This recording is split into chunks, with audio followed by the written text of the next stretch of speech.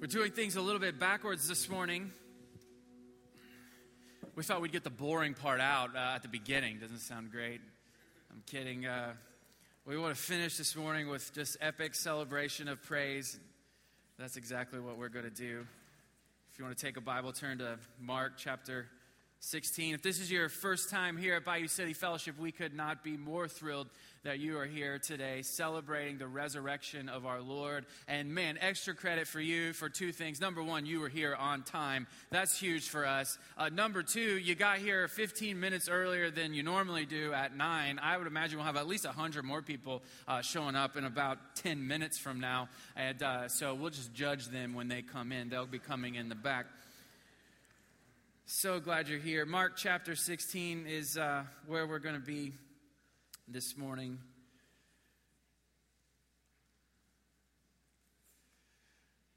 If I asked you what your favorite Easter tradition is, I wonder what you would say. For some of you, it's getting dressed up.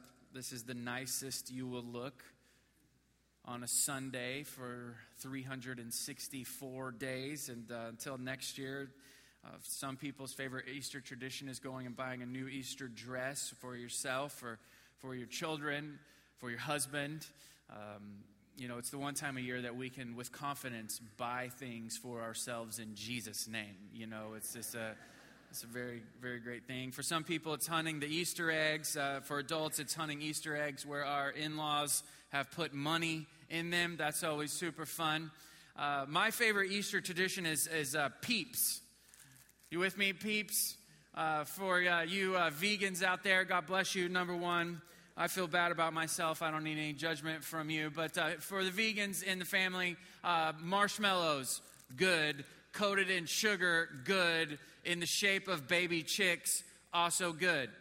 There are a lot of different colors of Peeps. There's the purple Peeps. There's the blue Peeps. There's the pink Peeps. But my favorite are the yellow Peeps, because everyone knows that when baby chicks are born, they're not born purple, and they're not born pink, and they're not born blue. They are born yellow, and I want my marshmallow treats to accurately reflect nature, right?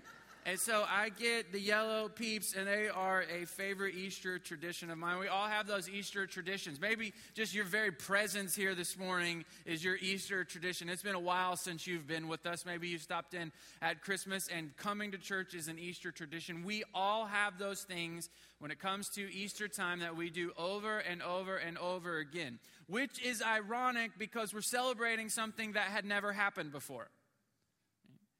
Now, what's honest and true is that Jesus was not the first person in Israel to have followers. Jesus was not the first person in Israel to be called a prophet. Jesus was not the first teacher in Israel to actually teach from the top of a mountain. Jesus was not the first person that people said was a Messiah or a Savior. All that had happened before Jesus. In fact, just a few years before Jesus was born, there was a guy named Judas, and there was another guy named Simon. There was a guy named Anthrax. There was another guy named Judas. All these things were true about them. And so what happened to them? Well, they died. And when they died, their movements died with them. And when they died, their followers just dispersed. So you can get into the mind of Jesus' followers. They've given everything. Now Jesus is dead. And they think, uh-oh. This has happened to us too. We thought we were going to be exempt from this. We thought we were different. We thought we were in a different story. But it happened to us as well until Sunday morning came. And Sunday morning came and the tomb was empty. And now they have to understand what this resurrection means for them. And that's what we're going to look at this morning. You got a listening guide as you came in today. I'd love for you to pull that out. 4 things I want you to remember. The first thing, resurrection means there is relief. Resurrection means there is relief. Mark chapter 16, verse 1. When the Sabbath was past, Mary Magdalene and Mary, the mother of James and Salome, brought spices so they might go and anoint him. And very early on the first day of the week, when the sun had risen, they went to the tomb. And they were saying to one another, "Who will roll away the stone for us from the entrance of the tomb?" And looking up, they saw that the stone had been rolled back. It was very large. And entering the tomb, they saw a young man sitting on the right side, dressed in a white robe, and they were alarmed. And he said to them, "Do not be alarmed. You seek Jesus of Nazareth, who was crucified. He has risen. He is not here. See the place where they laid him." Now these women, first ones to the tomb that morning, they're very important in the Jesus movement because they were heavily invested. They were spiritually invested. They were followers of Jesus. They were disciples the same as everyone else. They were physically invested. Luke chapter 8 tells us that they actually provided for Jesus out of their own means. They said, "Jesus, we believe in you so much that we're going to put our money, our very own money, where our mouth is and where our faith is, and we will support you so that you don't have to have a job, so you don't have to do any more carpentry. We will support you out of our own means." These ladies, they did that. They were also emotionally invested. When Jesus was arrested, the disciples ran. These women didn't. They were at the cross when Jesus died. When they took Jesus' dead body off the cross and put it into a borrowed tomb of Joseph of Arimathea, the women were there. It's the women who, at the first available moment, sunrise, the day after the Sabbath, they're going to prepare Jesus' body for permanent rest. These women were totally invested, which made their pain even greater. Because when things fall apart, the more you are invested, the more painful it is. We have plenty of opportunity for pain in this world because we have plenty of investment. We have spiritual investment, we have physical investment, and we have emotional investment. And there are plenty of opportunities for that investment to come and sting us. Yesterday I clicked on the front page of the Houston Chronicle, HoustonChronicle.com. Amanda subscribes to it. These were some of the headlines, not all the headlines, just some of the ones that were on the very front page. Man held in medical center parking lot, shooting. Ferguson released racist emails from clerk to 2 officers. Dallas area hit by 3 earthquakes in one day. French investigators say co-pilot accelerated plane on descent. Kenya attack survivor says gunman had scouted the campus. A sex abuse lawsuit settled against elite NYC prep school. Father and son shot to death. I didn't even have to click into any sub-pages. That was just what was waiting on all of us in our hometown from our hometown newspaper. Plenty of opportunities where our investment comes back to sting us. And those are just global headlines. Not to mention all the personal headlines in this room. Doctor says it's cancer. Financial woes remain. Conflict surrounds. The greater your investment when things fall apart, the more acute and painful your suffering. Because that's part of the human condition. We just live with wave after wave of pain and suffering. Some of you are riding that wave right now. Things are not going well. Some of you are in a time of peace, but you know that it's just in between the swells and another one is coming. But resurrection brings relief. Think how relieved these women were after all of their investment. When they got to the tomb and it was empty and there was an angel inside saying Jesus was alive. Resurrection brings relief, and it is going to bring relief to you. Because what's going to happen from this point on, prayerfully and God willing, is that you're going to live a long, amen, good, amen, fruitful, amen, and happy life. But eventually you're going to die, which is bad news. That's why we wanted to preach first, to get all the bad news out of the way, so we could do the good news later. But you are going to die, and I'm going to die. The vegans among us are going to last the longest, but us people who are really enjoying life, we're going first, but we're going happy. And so we're going to die. And the scripture says that when you die, you're immediately going to be with Jesus. How do we know that? We know that because when Jesus was on the cross, one of the thieves that was next to him put his faith in Jesus right there as he's dying. And with one of Jesus' last dying breaths, he says to this thief, "Today you will be with me in paradise. So when you die, your spirit, it goes to be with the Lord. It doesn't wait, it doesn't hang out, it doesn't see how things are going to shake out. Immediately, you are with Jesus. But they're going to put your body into the ground. 5 years is going to go by, 10 years, 50 years, who knows, 500 years. And your body will decay and turn back into dust. Then there's going to be this moment in heaven. And you'll be around for that because you'll be in heaven. When the Father says to the Son, it's time. Then the Bible says there's going to be this massive shout and this massive trumpet blast. And Jesus is going to return. And the scripture says that you'll return with him. And when that shout and trumpet blast happens, your body is going to be made new. It was sown in dishonor, but it's going to be raised in honor. It was sown into the ground without any glory, but it's going to be raised with fullness of glory. And that body is going to be made glorified and brand new. And your spirit, which has been with Christ that whole time, is going to be reunited. And when that resurrection happens for you, it's good news, it's relief, because it means there are no more waves of suffering for you.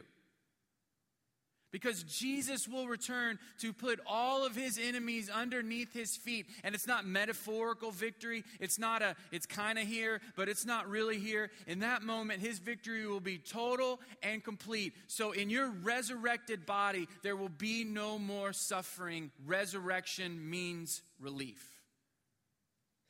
Relief is good news in the midst of global and personal headlines. Resurrection also means there is forgiveness. Mark chapter 16, verse 7, it says, "But go tell his disciples and Peter." I want you to remember that "and Peter" part. You know, forgiveness can just get lost in our religious speak. It's like a pop-up ad on your favorite website. You don't even look at the ad, you just look for the X. It's easily dismissed, forgiveness is. I think it's easily dismissed by us for a couple of reasons. First, it's easily dismissed because most of us think we're not really that much in need of forgiveness. Because we have this sliding scale. There's the wayward sinners way over there. There's the average people in the middle. And then there's perfection at the end. And as long as you and I are somewhere in between average and perfect, we feel pretty good. I remember one time I got invited to share the story of Jesus at this university event. It was actually a Christian sorority which was throwing a party. And they said, in the middle of the party, we're just going to shut everything down and we want you to talk about Jesus. And so I said, well, that sounds great. I don't get invited to that many parties, and so I'll take it. And so I show up, and sure enough, it's a party. They're having a really good time. And the moment comes, they turn down the music, they turn down the lights, and everybody sits down, and they look at me, and so I'm supposed to tell the story of Jesus. And so that's what I do. I start in the beginning. Genesis chapter 1. God creates everything. He creates the whole world. He creates Adam and Eve. And he has this amazing relationship with Adam and Eve in the garden. He has fellowship with them. It's beautiful. It's wonderful. He walks with them. They know him. He knows them. But then they choose against God under the influence of Satan. Now sin is in the world. And God and sin can't live in the same garden. He's holy and sin's not. And so something had to go, and sin left. Adam and Eve are pushed out of the garden. That fellowship with God has been broken, but God had a plan. And his plan was to send his only son into the world. Not to condemn the world, but to save the world. Jesus, born of a virgin, wrapped in human flesh, 100% Son of God, 100% man. Where you and I live somewhere in between average and perfect, Jesus was perfect. And he laid that perfect life down on the cross in obedience to God and for our good. 3 days later, he's resurrected from the dead. He ascends up into heaven, and one day he will return. And I say to these university students, and if you believe in Jesus, you have eternal life. And so I finish. They crank the party back up, literally.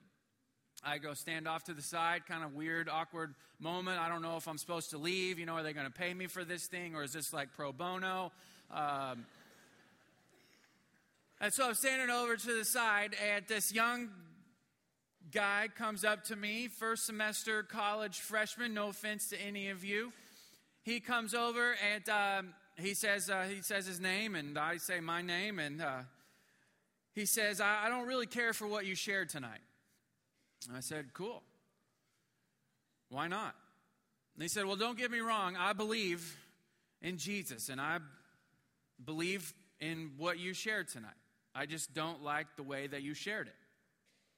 I'm like, fantastic. Why not? And he goes, well, you just made it sound really easy. Oh, okay. Help me. Oh, wise, 17-year-old.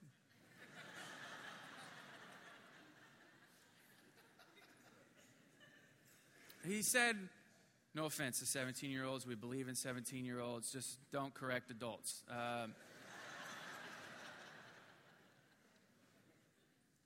He said, you told them that if they believed in Jesus, they would get eternal life. I'm like, yeah, that's what I told them.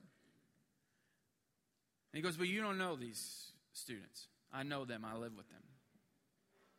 You don't know that they get drunk. You don't know that they sleep together. You don't know that they don't go to church that often.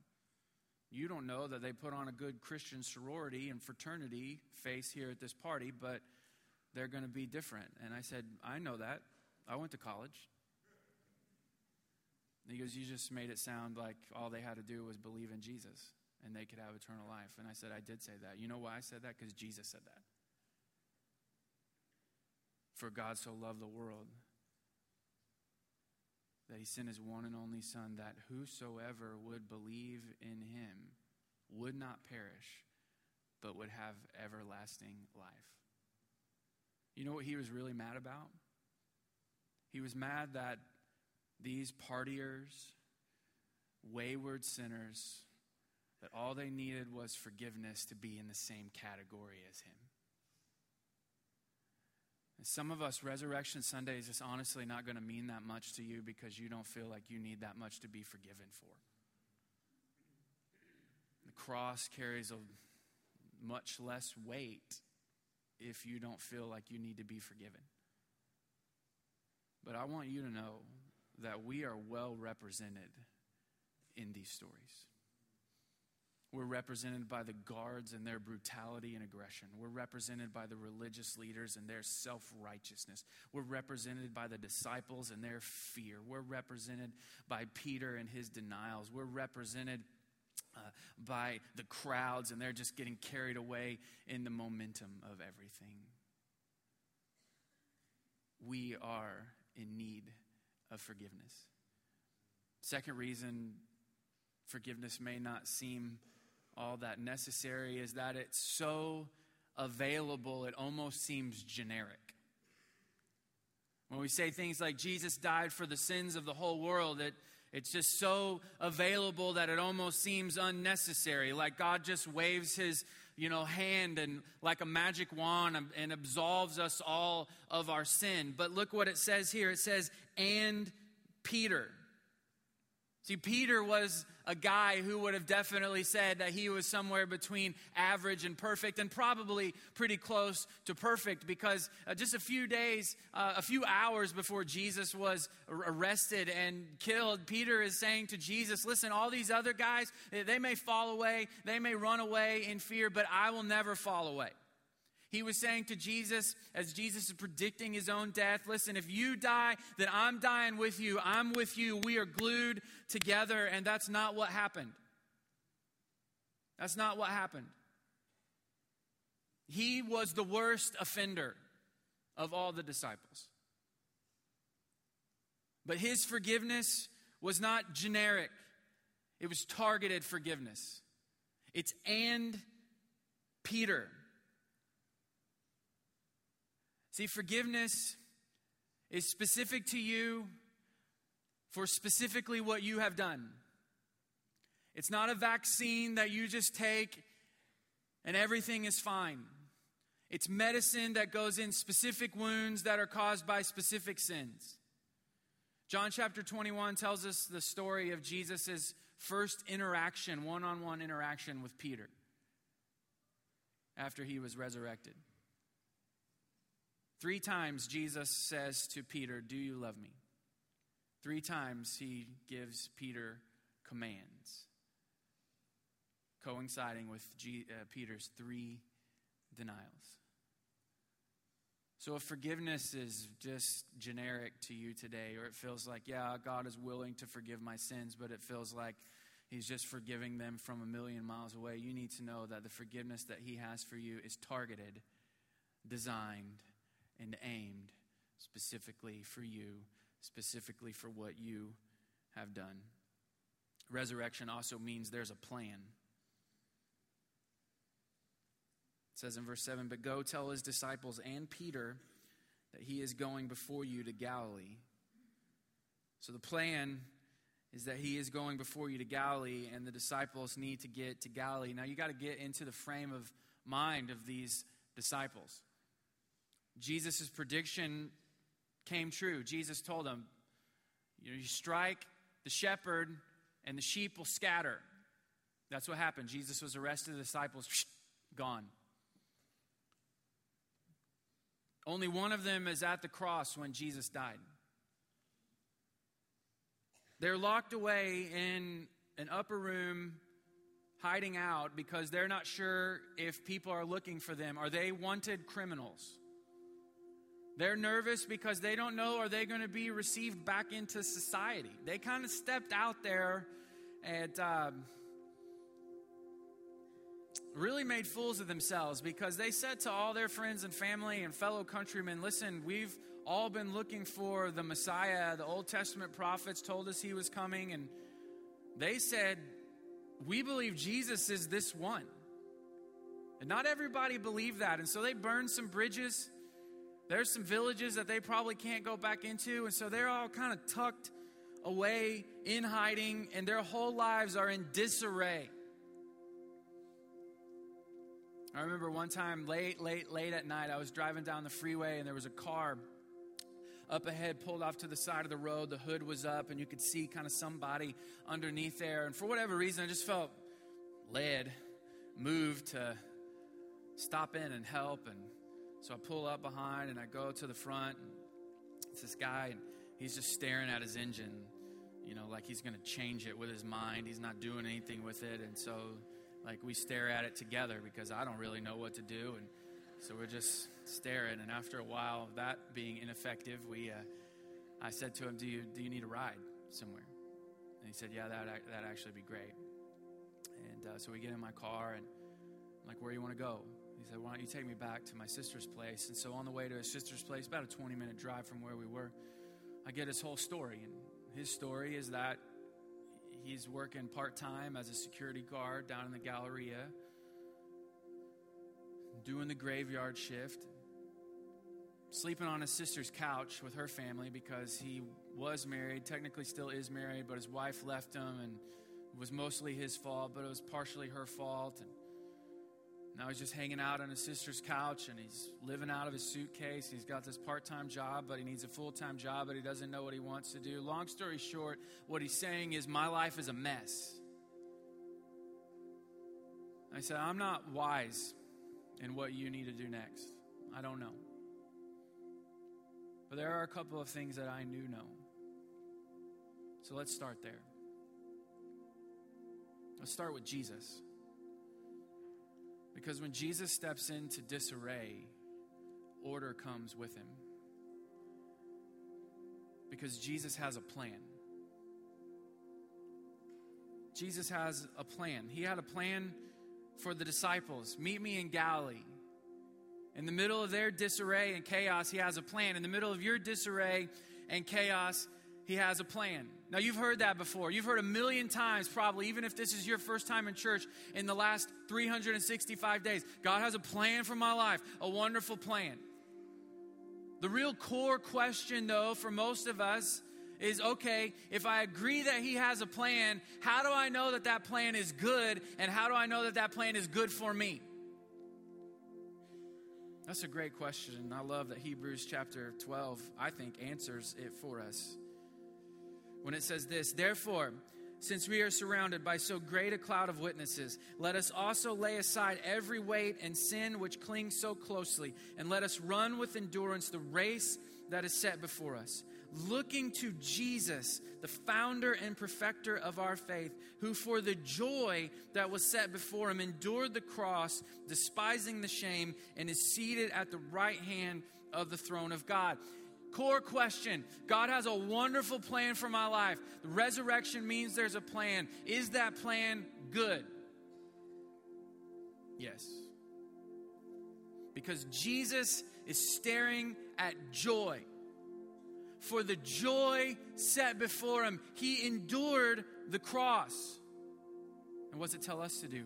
To fix our eyes on Jesus. So we are looking at Jesus, and Jesus is looking at joy. We are following Jesus, and Jesus is following joy. They're the same. You follow Jesus, you follow joy. He's got a plan in the midst of your chaos and disarray, and that plan will bring joy. And what's it say? It says that he's at the right hand of the throne of God, which anytime the right hand is mentioned in the scripture, it's always with power and authority and honor, which means not only does he have a plan, he's going to bring his plan to pass, and there's no one or no thing that can stop him. But you got to yield to the plan. Everything that the disciples needed and wanted was waiting for them in Galilee. Peace, joy, relief, hope. All waiting for them in northern Israel. They just had to yield to the plan. And if your life is in disarray and chaos, and up is down and down is up, are you yielding to the plan? Because the plan is good and it's good for you. And the last thing, resurrection means there is a mission.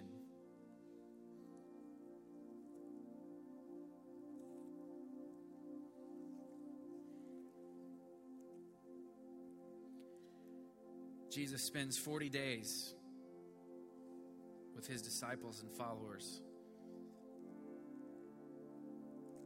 The Bible tells us that he unlocks the Word of God for them so that they're able to see that he has been present from the beginning of Genesis all the way into their days. And at the end of 40 days, he's getting ready to ascend up into heaven. And these are some of his final words.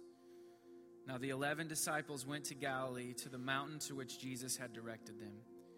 And when they saw him, they worshiped him, but some doubted.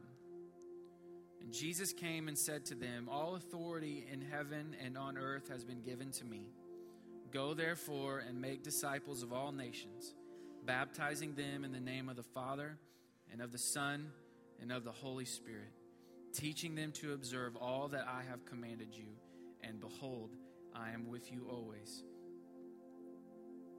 to the end of the age." I love the Bible's honesty. It says they go up onto this mountain, and it says they worshiped him, but some doubted, which I think both groups are well represented this morning. Some of you woke up filled with faith on Resurrection Sunday, and you were ready from song one. You were kind of disappointed that we interrupted it with the sermon because you're just ready. Your heart's going to explode. You're filled with faith. You are a worshiper. And some of us are doubters. Some of us doubt that God exists. Some of us doubt that Jesus is the way to God. And some of us doubt that, even though we believe those things, we doubt that God has a plan for our life, or we're doubting that that plan is good because it doesn't seem that good right now, if I'm being honest. Both groups well represented, but you'll notice the mission went to both groups. There wasn't one mission for the worshipers. Hey, you guys, you're with me, heart and soul. You guys take my name, my resurrection to the ends of the earth, telling everybody about me and baptizing people in the name of the Father and the Son and the Holy Spirit and teaching them all I've called you to observe all my commands. And okay, you doubters, you guys over here, you're not ready for the mission yet. Let's go over here and have a little powwow. Let me help you walk through your doubts a little bit. I mean, how was he going to walk them through their doubts? He was like, I was dead. You guys weren't there because you're a bunch of cowards, but people were. I was dead. Now I'm alive. Stop doubting and believe is what he told Thomas. But both groups get the same mission.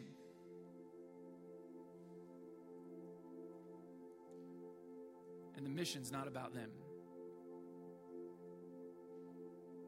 Resurrection Sunday is not about you. And it's not about me.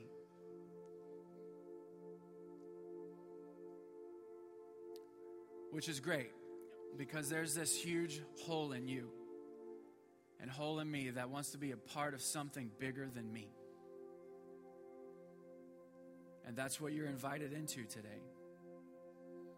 You're invited into a mission that has very little to do with you. You are invited into something where you are just a messenger. You're not the message. You're not the main event. You're not the center of attention. You're just a tool in the hands of God, which is great news, because I'm sick of me and you're sick of you. But God has entrusted us with something that's bigger than us. And that's what the resurrection is. There's just one tomb that's empty. The tomb of Jesus of Nazareth. And this day is about him. Yeah, we get a lot of great things in the wake of the resurrection, but this is his day, and we are his people. Relieved, forgiven, with a plan, and with a mission. You know, there's only one disciple at the cross when Jesus died.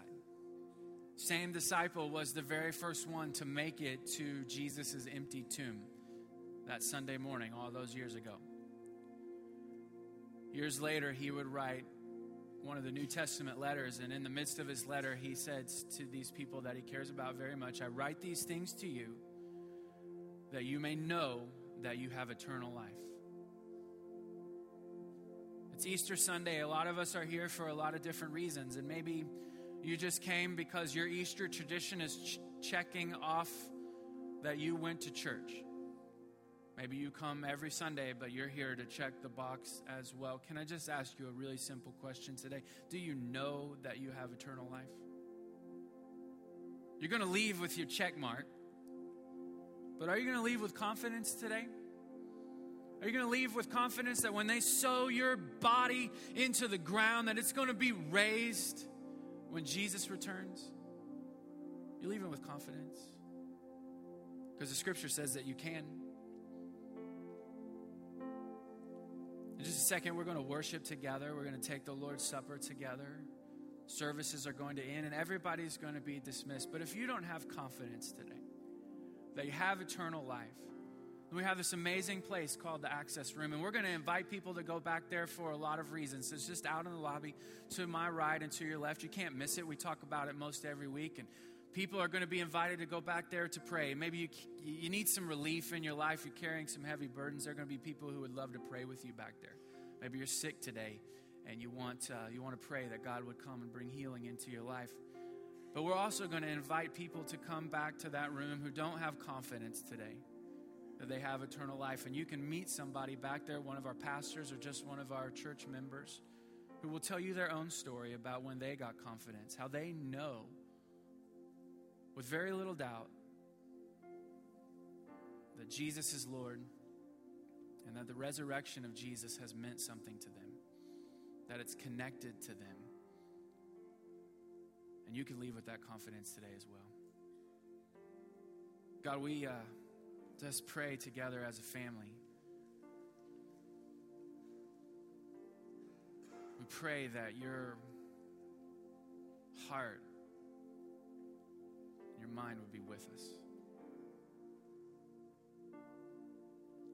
pray that your name, Jesus, would be honored above all other names this morning.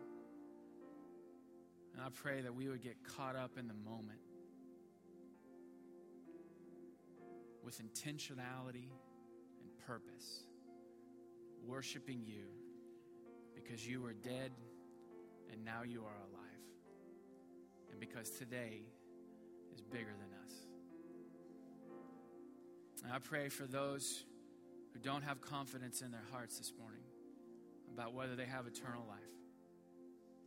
I pray they wouldn't leave hoping that it works out. They would have a conversation today about what Jesus' resurrection does and can mean for them. In the name of Jesus we pray. Amen. Why don't you stand to your feet?